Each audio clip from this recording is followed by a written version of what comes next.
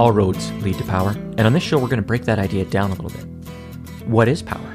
Who has it? How do you get it? We'll deconstruct everything from motivation and mental health to anti-racism and addiction. Ultimately, the goal is to give you the tools and strategies that you need to live your most powerful life, being a force for good in the world and impacting the people around you in a positive way. Powerful is brought to you by me, your host, Jeff Coulard. I help people change and build incredible teams. Welcome to the show. What is needed is a realization that power without love is reckless and abusive, and that love without power is sentimental and anemic. Because the so-called real world of men and money and power hums merrily along on the fuel of fear and anger and frustration and craving and the worship of self. The really important kind of freedom involves attention and awareness and discipline. If people don't learn power, people don't wake up. And if they don't wake up, they get left out. I'm Josh Clark, and you're listening to Powerful with Jeff Coulard. Welcome to today's show. I am thrilled to have as guests two women who have been working tirelessly to help street-engaged youth in Calgary get off the street, get out of the street culture and back into the mainstream. And they do this through the work of an organization called The Doorway, which has been helping the street-entrenched youth of Calgary get off the street for more than 30 years. And they've got a really innovative model and perspective on how they can incentivize the type of behavior that they want from these youth. And so I hope you enjoy this conversation with Marilyn and Caitlin as much as I did. And I do really encourage you to check out the work that they do and support them in whatever way you can at www.thedoorway.ca. And as always, we very much appreciate you subscribing to the show on iTunes or wherever you get your podcasts, as well as dropping us a rating or a review. It really does help us reach a wider audience and have a bigger impact in the world. Marilyn, tell us about The Doorway. Tell us about the history, how it came to be, and maybe a little bit about what sets it apart from other organizations. Absolutely. It's a really exciting story because it started in the mid-'80s in Calgary when our provincial government didn't believe there were young people on the street. And the first director of The Doorway at that time was the director of the food bank. And he was producing a lot of media content about what was going on at the food bank. It was a fairly new thing in Calgary. And he told stories about young people that shopped at the food bank and didn't have any place to take the food that was given to them, and so they would leave it on the step for somebody else at the food bank. A philanthropist who was paying attention to things like the food bank in our city and social context anyway, became interested in the concept that there's possibly young people on the street that don't even want to be there, or they're there too long, they feel stuck. And so he approached the director of the food bank, Carl DeLine at the time, who listened to an opportunity that the philanthropist offered to create a new idea, think out of the box, create an alternative to what we've been traditionally doing in our community to try and help young people exit the street culture. And so I was early into that conversation because we had a mutual friend who introduced me to the idea that was offered, and I had an interview with Carl, and he hired me after that interview. And so we spent the next 6 months at the food bank talking about what would be a new approach to helping young people get off the street. We had a really strong foundation in our own social context. Carl had been raised in poverty. I'd been raised on a farm in Alberta and studied sociology and always really cued to juvenile delinquents, as they were called in those days. And so over 6 months, we had basically a daily conversation about how we could imagine a thing that would work to help change cultures from poverty in the street to a participation in mainstream economy and community. That involved a lot of different things, and unless you study sociology, you probably don't think very much about your own life being culture-driven, but it is. Every time you get a new job, you change cultures. Every time you get in-laws, you change cultures or learn them, that kind of stuff. That is the task of young people who want to get off the street. They not only have to recognize that they're stuck and want to leave, they also have to see possibility in being able to access being off the street. And so we talk to young people on the street, we talk to young people in school, we talk to people that worked at the food bank and community people, and had a lot of conversations about how they would imagine that it would be, we could do something different than had been done before. Carl understood, because he had lived it, how critical an aspect of life is legal cash when you don't have access to it. And young people on the street going there for their survival, that's one of the things that they deal with a great deal. And so we originally established a few really different things.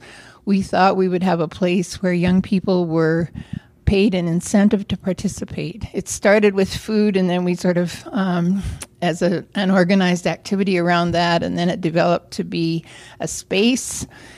We understood that there had to be no strings to allow young people time to trust a process that they weren't used to. And so we created a safe space. We created an opportunity for young people to use a business plan approach to planning the steps they wanted to take off the street, and then that incentive would be tied to an individual plan. That's the way we started. And so we learned that the business planning and the incentive also built trust in us, in safety, and young people learned to see community people in that context as not people that didn't respect them, but people that cared about who they were and that kind of stuff. So there's nuances to the sky about what goes on in the room in this process, but it's really a human process where young people begin to trust people who want to be supportive of their journey off the street. We still kind of are outliers in terms of our own community. It took about 10 years for this city to accept that we gave incentives to young people. There was a huge... I was going to ask. Yeah, just around was it controversial at the time? Is it still a little bit controversial? How did you guys overcome or deal with giving cash to homeless youth to help them to incentivize their engagement? It was outstandingly controversial when we started. Nobody was willing to even think about it as a considered option. One of the young men, probably 2 or 3 years into the process, told me his father was a business guy in the city, and he said it was his stepfather, actually, which doesn't matter. He said, "My father said, I would rather take my lighter and burn a $20 bill than give it to you on the street." This young man had been on the street on his own, and his parents felt that he had to figure out how to get off the street on his own.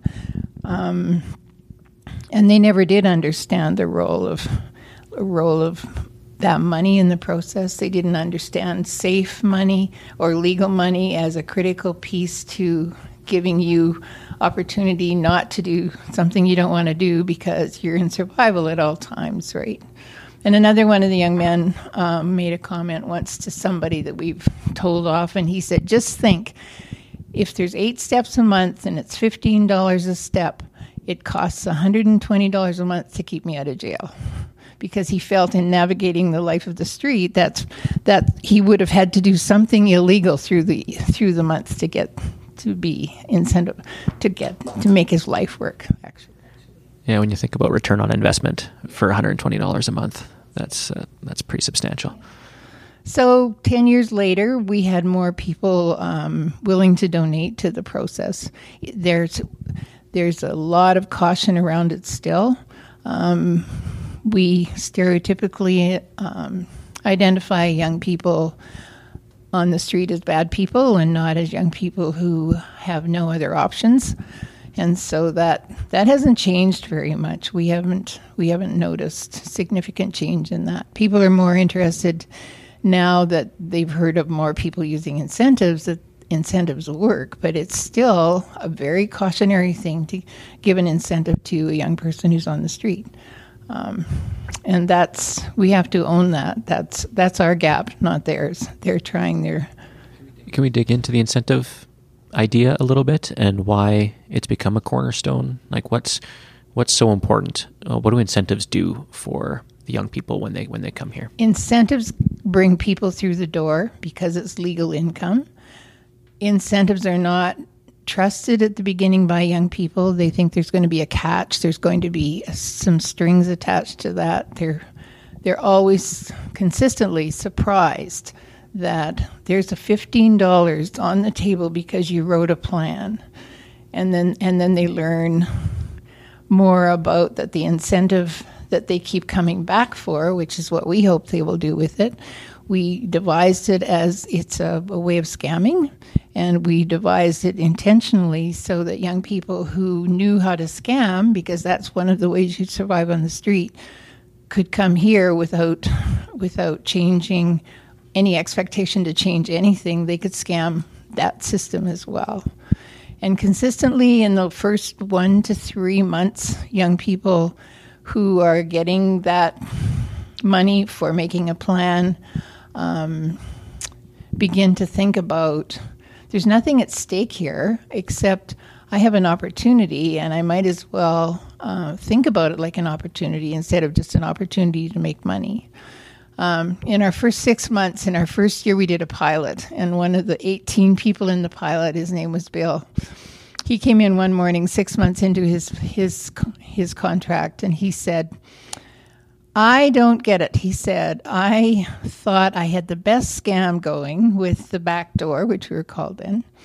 And he said, I woke up this morning in my own apartment and a key, no furniture in my room, but I realized you guys scammed me. That was a direct quote. And we've enjoyed that story and telling that story. And it's a harmless story, and it's a powerful, hopeful story because the respect that they have to acknowledge that we've given them in terms of just trusting them with no strings is part of them beginning to believe in their credibility and their capability and all of those things. So the incentive becomes what an incentive is. It motivates you to keep going. When I have my first conversation with young people, on the first page where they read all the stuff about how this place works, we have a discussion about what they think an incentive is. And they're very clear, most of them already, on, I know what an incentive does. It makes you want to do something. And so that's how it works. Yeah, no, that's great. And I think that's something that struck me when I got to know more about the Doorway and in conversations with you guys is the housing and the employment and the getting out of street culture into mainstream culture is really kind of a secondary goal to self-efficacy and agency and choice.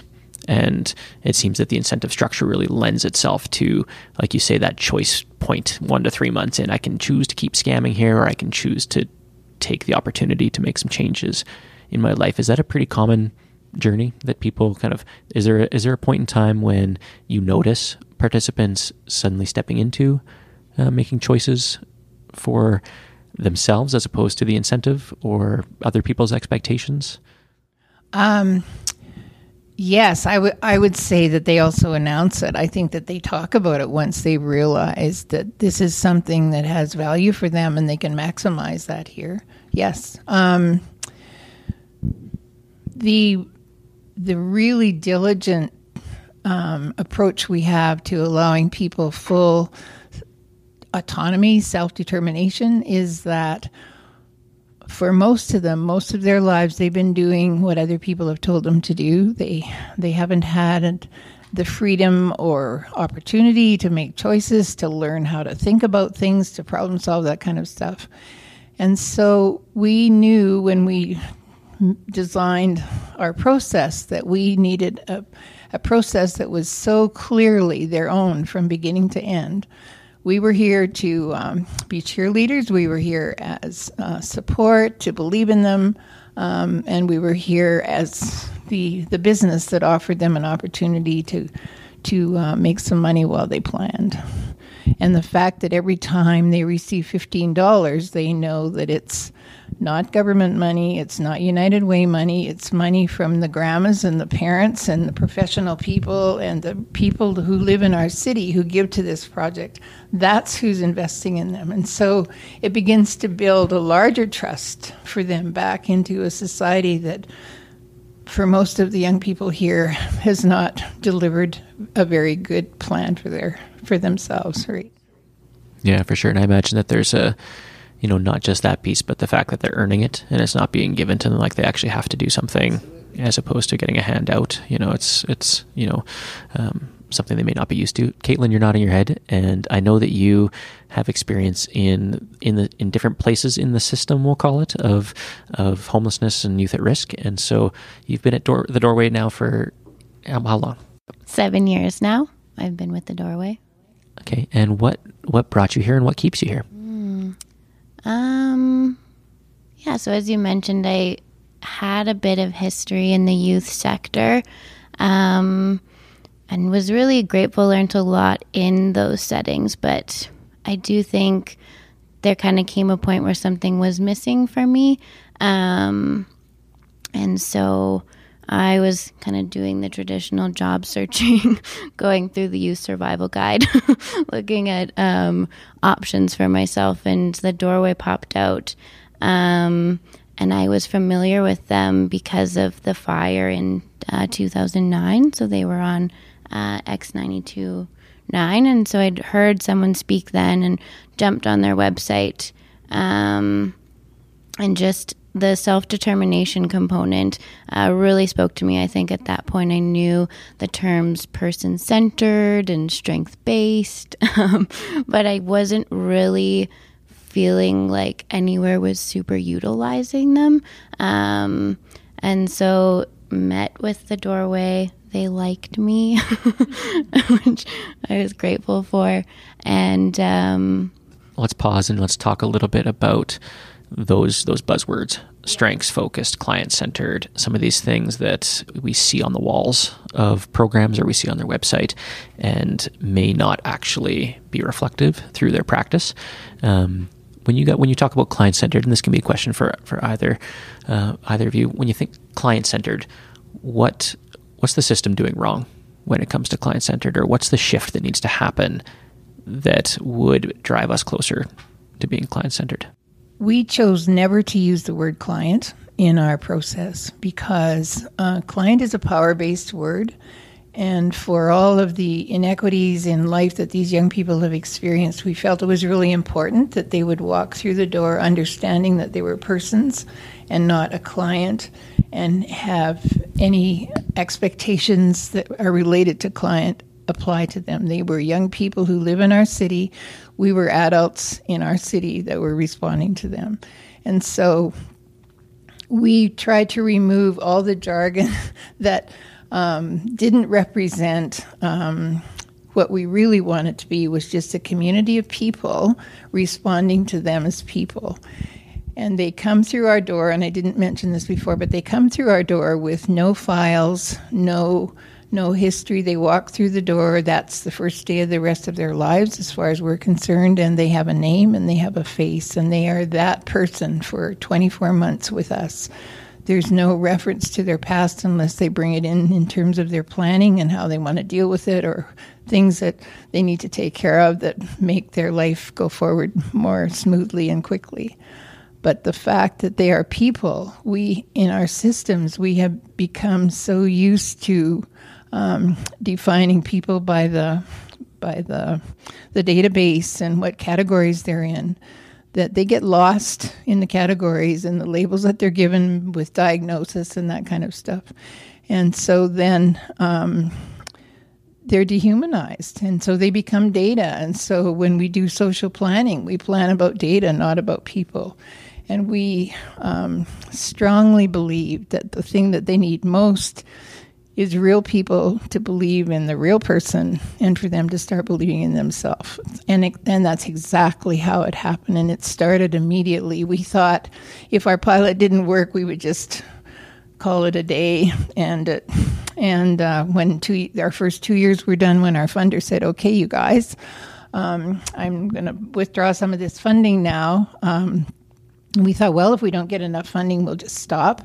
But we understood by then young people saying, you can't stop. This is the best opportunity that I've ever had. And this is working for me to start believing in myself and taking my own life forward. If other people are managing your life or telling you what to do and you change to comply with other people, you still haven't really owned your own change. And so when the other people are out of the room, you aren't that, you are who you still really are. And so the Doorway offers an open-handed opportunity for young people to understand themselves, choose what they want to change, and choose it from their own volition. And that's why it works. Yeah, and what you're describing from my perspective is personal power, is actually enabling someone to operationalize their personal power, to step into it and to make choices and to live with the consequences of those choices, which the system doesn't always do, right? Neither doesn't deliver the consequences and doesn't deliver the choice, and yet has expectations for change to happen. And it can be pretty counterintuitive when you actually step back from it and look at it. Caitlin, what do you have on that topic of client-centered? Because even that distinction, that level of intention that you bring to the language, to realize that client is in itself inherently embedded in a power dynamic. Is there other language that you guys are careful of, or that you watch for, or that you teach community volunteers to be mindful of? I know you guys train community volunteers to come in and give a bit of that kind of mainstream culture kind of perspective, or a chance for youth to interact with something other than street culture. What does that look like, and what kind of language do you have to remove from people's vocabulary or add? What are you working on? Always encouraging the community members to not tell people what to do, and don't say the word no. No can definitely be a reflex word for a young person who's been in a lot of systems and services, and so even just always saying, like, you can do that on Tuesday, not you can't do that today, can get a very different response from a person. We language is super powerful. Rather than saying, you can do this, say, can we do blah, blah, blah. Which is, you're on their team when you use we language, and they start to feel that, especially if they haven't had a lot of people on their team. I think Marilyn mentioned it earlier that we teach them. I think a lot of people come here and they want to be coaches, and they know what these young people need. Either they've been there, like they've been through hardship and they've come out and succeeded, or they've parented. They know what to say, but it's a very different field that we're playing on. And Marilyn nailed it. And I tell the volunteers often, like, you're not the coach, you're the cheerleader. So put your clipboard down and bring your pom poms to the table, and that's what they need. They need people to say, like, you can do it. That's a good idea. And even if you don't think it is a good idea, like, ask the right questions to help them think through that idea further and further. If they leave feeling like they can do it, they're going to attempt it, and they'll come back to you, and then you can have further conversations with them. But if you just crush that plan, you've probably crushed your relationship with them and crushed the plan on top of it. Yeah, and I think that's hard, or from my observations, it can be hard for a helping professional or someone who cares really deeply to not jump to fixing, to not want to make things better immediately, and to not kind of exercise their own power to help somebody change. And so how do you do that? How do you wrestle with that, or how do you get people to flip that switch? Because I know it's something we used to try and train staff on a lot. And it was actually, I stopped hiring people with too much education, because they would have a very ingrained perspective that it's that mindset that is so powerful. So Marilyn, how did you guys intentionally go about, because 30 years later, you've been able to hang on to that mindset of really choice-based person-centered work. Well, how have you done the that? frame that we created, which I didn't say at the outset, the frame that we created was that this change is cross-cultural. And so we defined the street as a distinct culture. Mainstream in our city would be a distinct culture. And so once you start using the language of culture and people can recognize that this is my perspective and that's your perspective, there's no right or wrong. There's what works and what doesn't work, and that's true on the street as well. And so we learned that from Carl right up front, how important what works and what doesn't work is the language that you need to use. And it doesn't matter what I think you should do. I don't even know you. I don't know your life. And we say that early in the process. We don't think anyone can sit down for the first time with you and have opinions about what you could do to succeed in your life. You're the subject expert for your life. You get to decide everything that you plan, everything that you experience, the consequences of you learn from. When you fail, you learn way more than when you succeed, because when you fail, you have to think more about it. It's a growth process, and young people have just inhaled that opportunity. The people that want to do the process the way it's intended, it's like magic. They get sparkles in their eyes knowing that they've done things that nobody had ever helped them understand they were capable of. And they've discovered it themselves. We didn't say you're capable. We said you can do it, which is different, right? I think, one of the approaches that we took in addictions treatment that was different was this kind of really strong emphasis on experiential learning.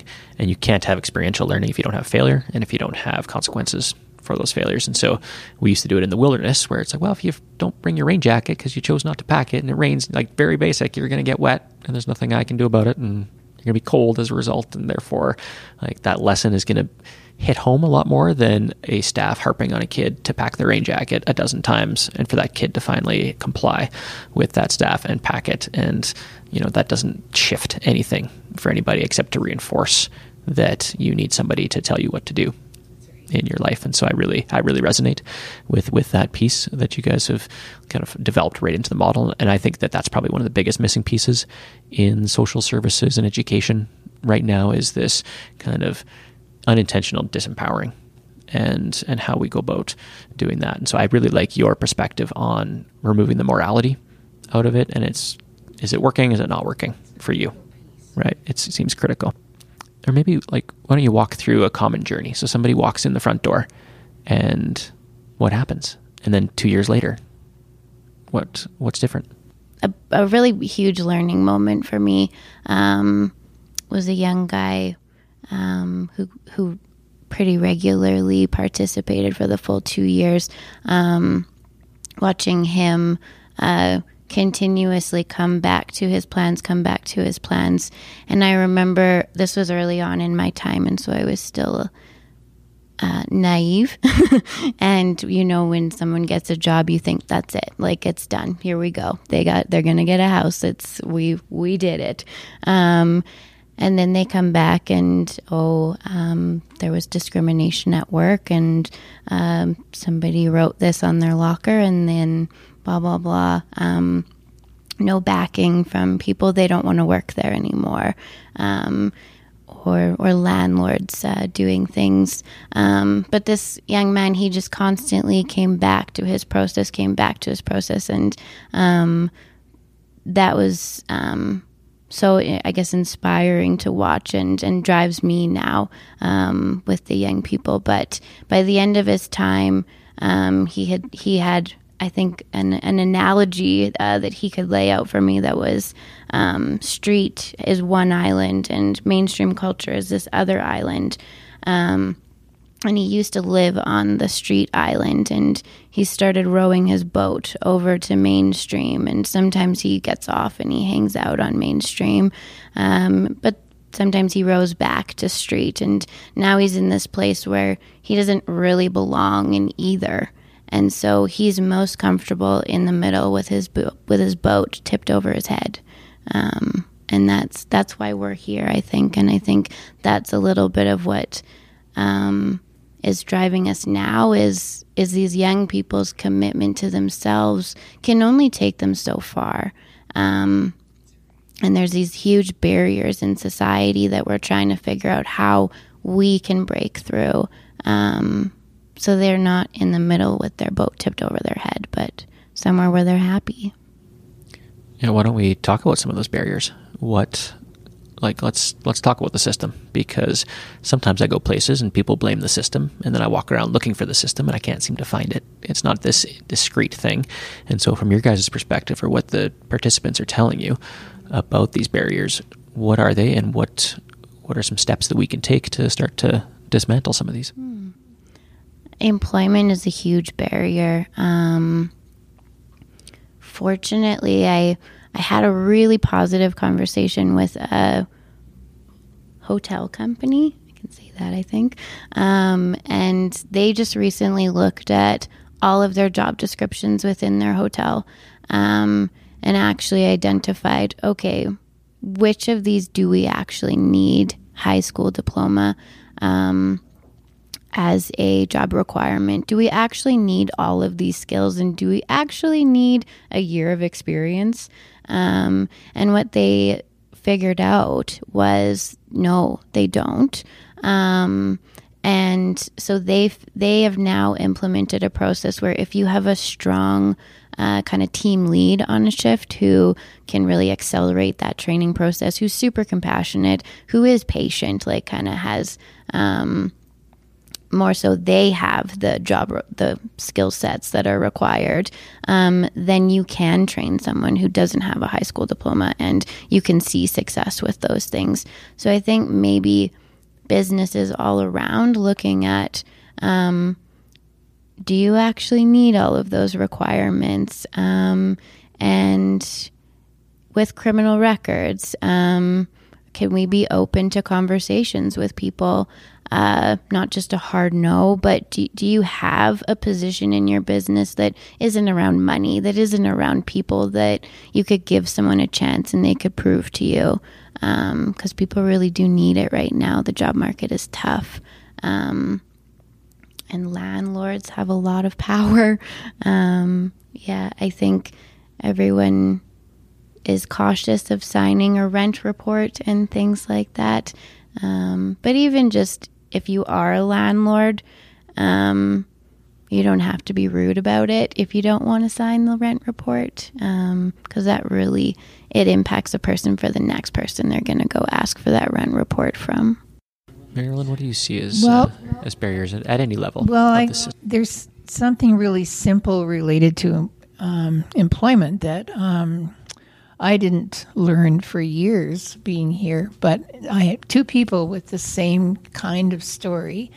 One of them came in who had been maybe a week and a half into a new job. It was an inside the business. I forget what it was, but she said she'd started her second week at her job, and she said, and I really learned that in the staff room or wherever people congregate before work, she said, nobody wants to hear anything about the weekend that you just spent.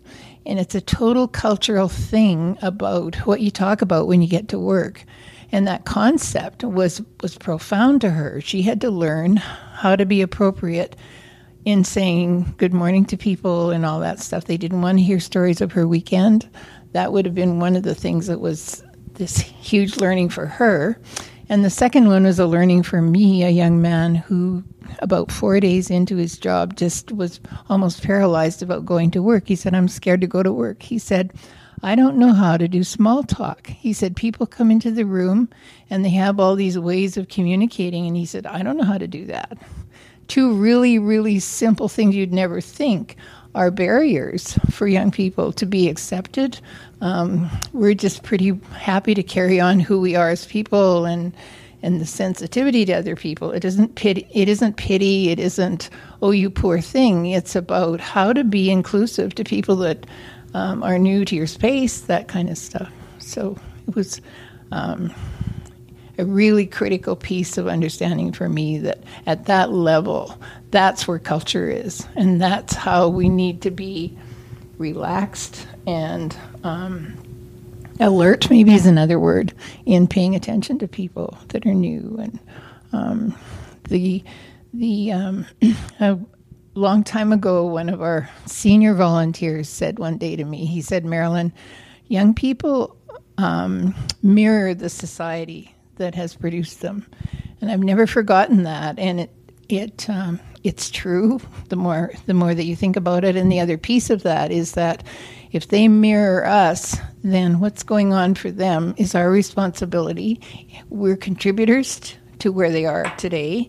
It isn't that we stand aside and say, you just have to fix yourself and you'll be fine. We are responsible to be part of, and that's what Caitlin was explaining. We're responsible to be part of nurturing them to be feel safe enough to come back into our world and give them the cues that they need to feel like they can fit and contribute.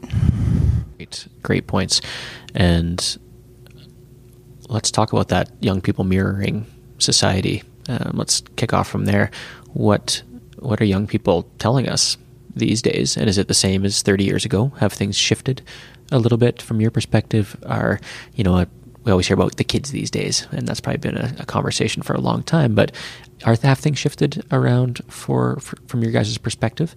Absolutely changed. And I think that the two most important pieces of your culture our young people aren't getting universally anymore, and that is meaning and purpose for their lives. We've got adults that are so distracted and busy and whatever that they haven't had the time, the ability, the whatever, or even to recognize that your kids need that from you.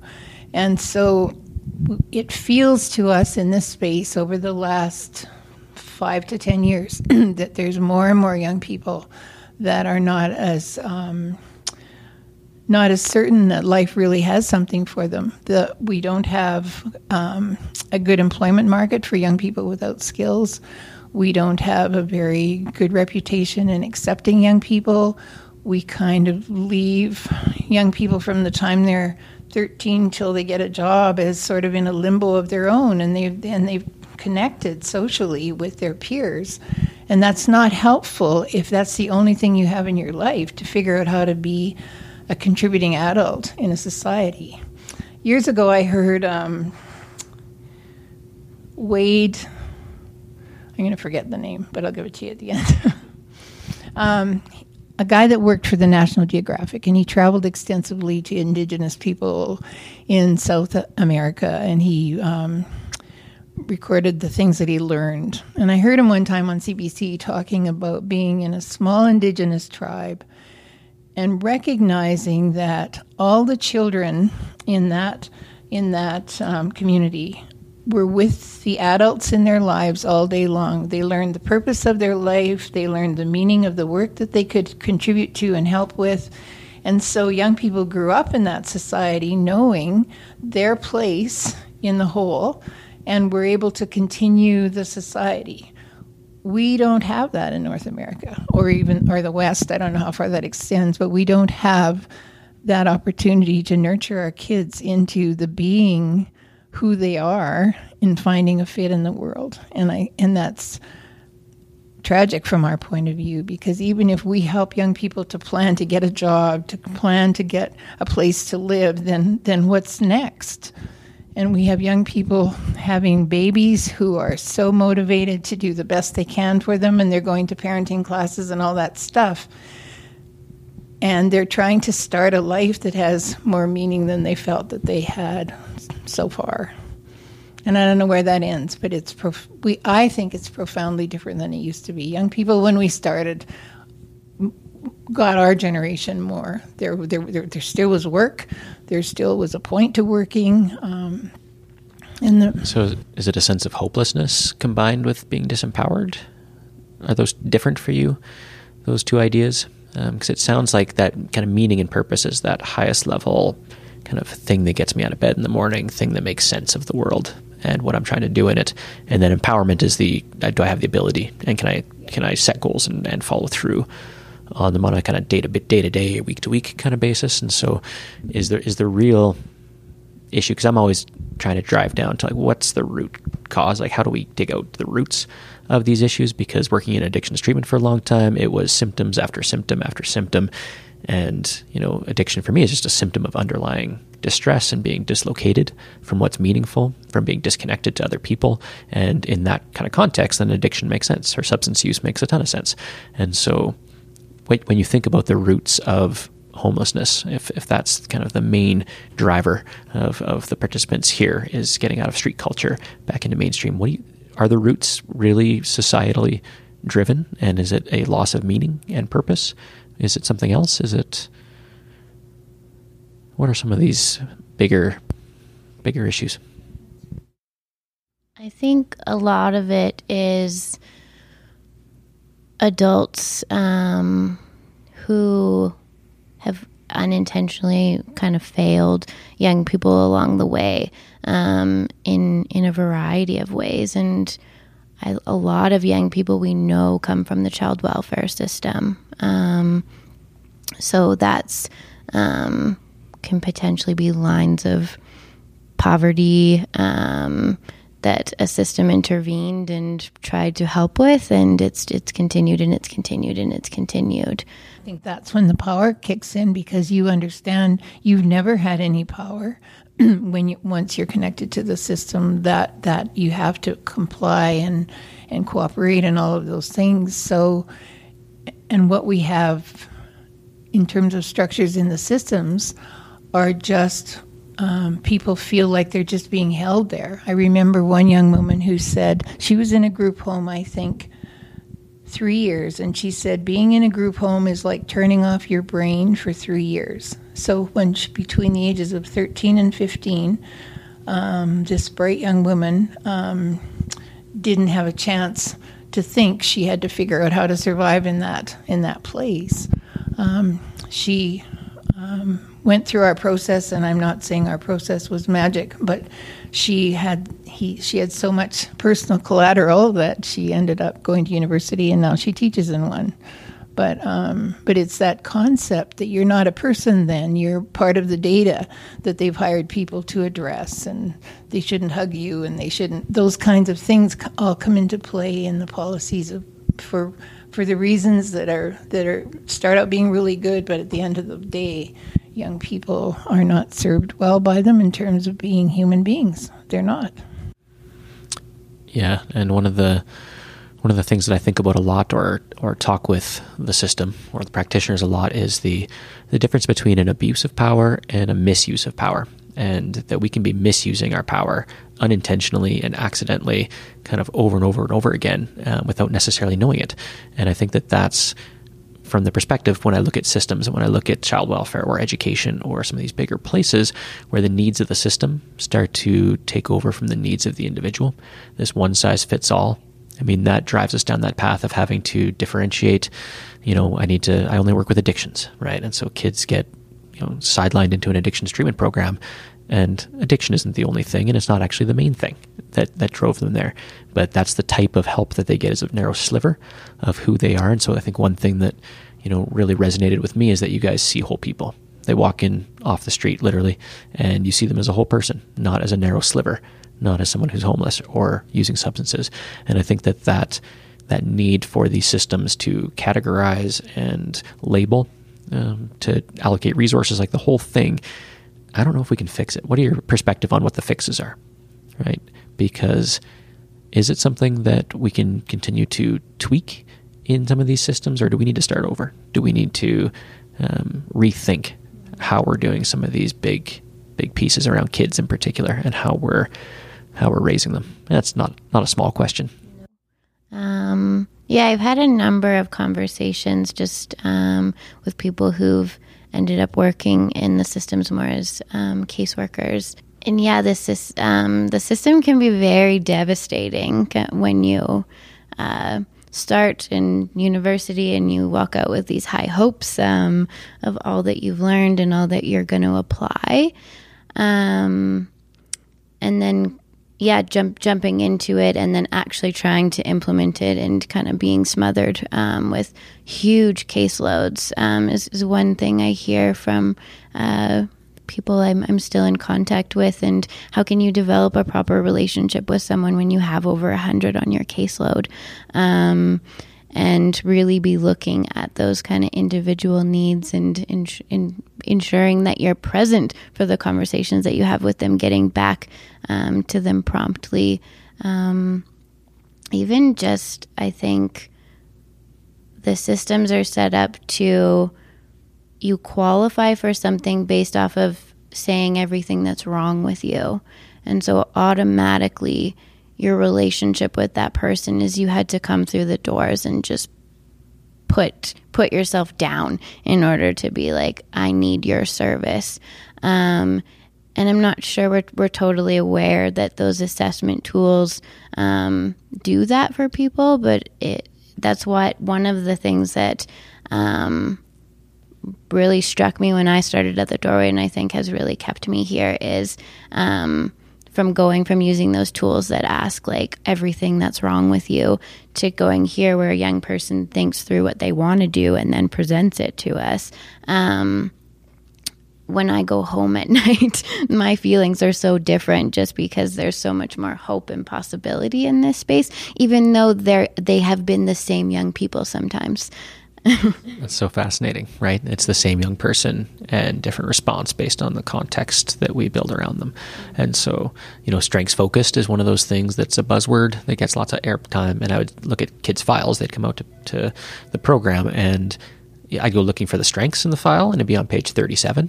And it would be a little box, and it would have like a likes hockey, and that would be the strength, right? And then you ask the kid, well, tell me more about hockey. Well, I had to put something. I don't actually like hockey. I'm like, oh, well, we did a really good job of identifying the things that you are good at and your competencies. And so I think right there, I think there's probably, if the system did a better job of not being deficit focused and being a bit more focused on competencies and strengths, because there's competencies and strengths in everything, right? The fact that these kids are surviving their lives sometimes points to a huge amount of competency and strength.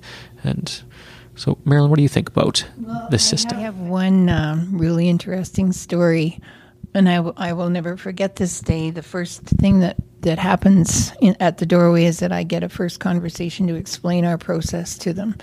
And it involves them writing some stuff on a paper about their own goals for what they want to accomplish while they're here. And one day a young woman just broke down and cried, and she said, "Do you mean I can just think about my life and not trying to make the program work?"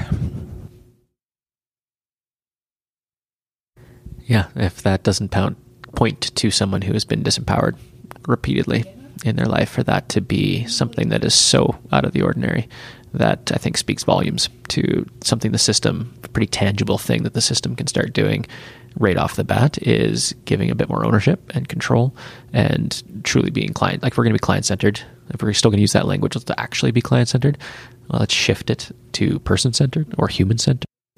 It feels like our systems try to fit your life into their boxes. And what you said a couple of minutes ago, we don't need boxes. I don't believe we need those boxes. We need to look somebody in the eye and say, as a human being, and proceed from there. And until they believe that you believe they're a human being, you've done a disservice to their humanity and to your own. And I know that people who are hired to do a job have to do it the way they're instructed, but it really is violent in terms of the way that people are not paid attention to.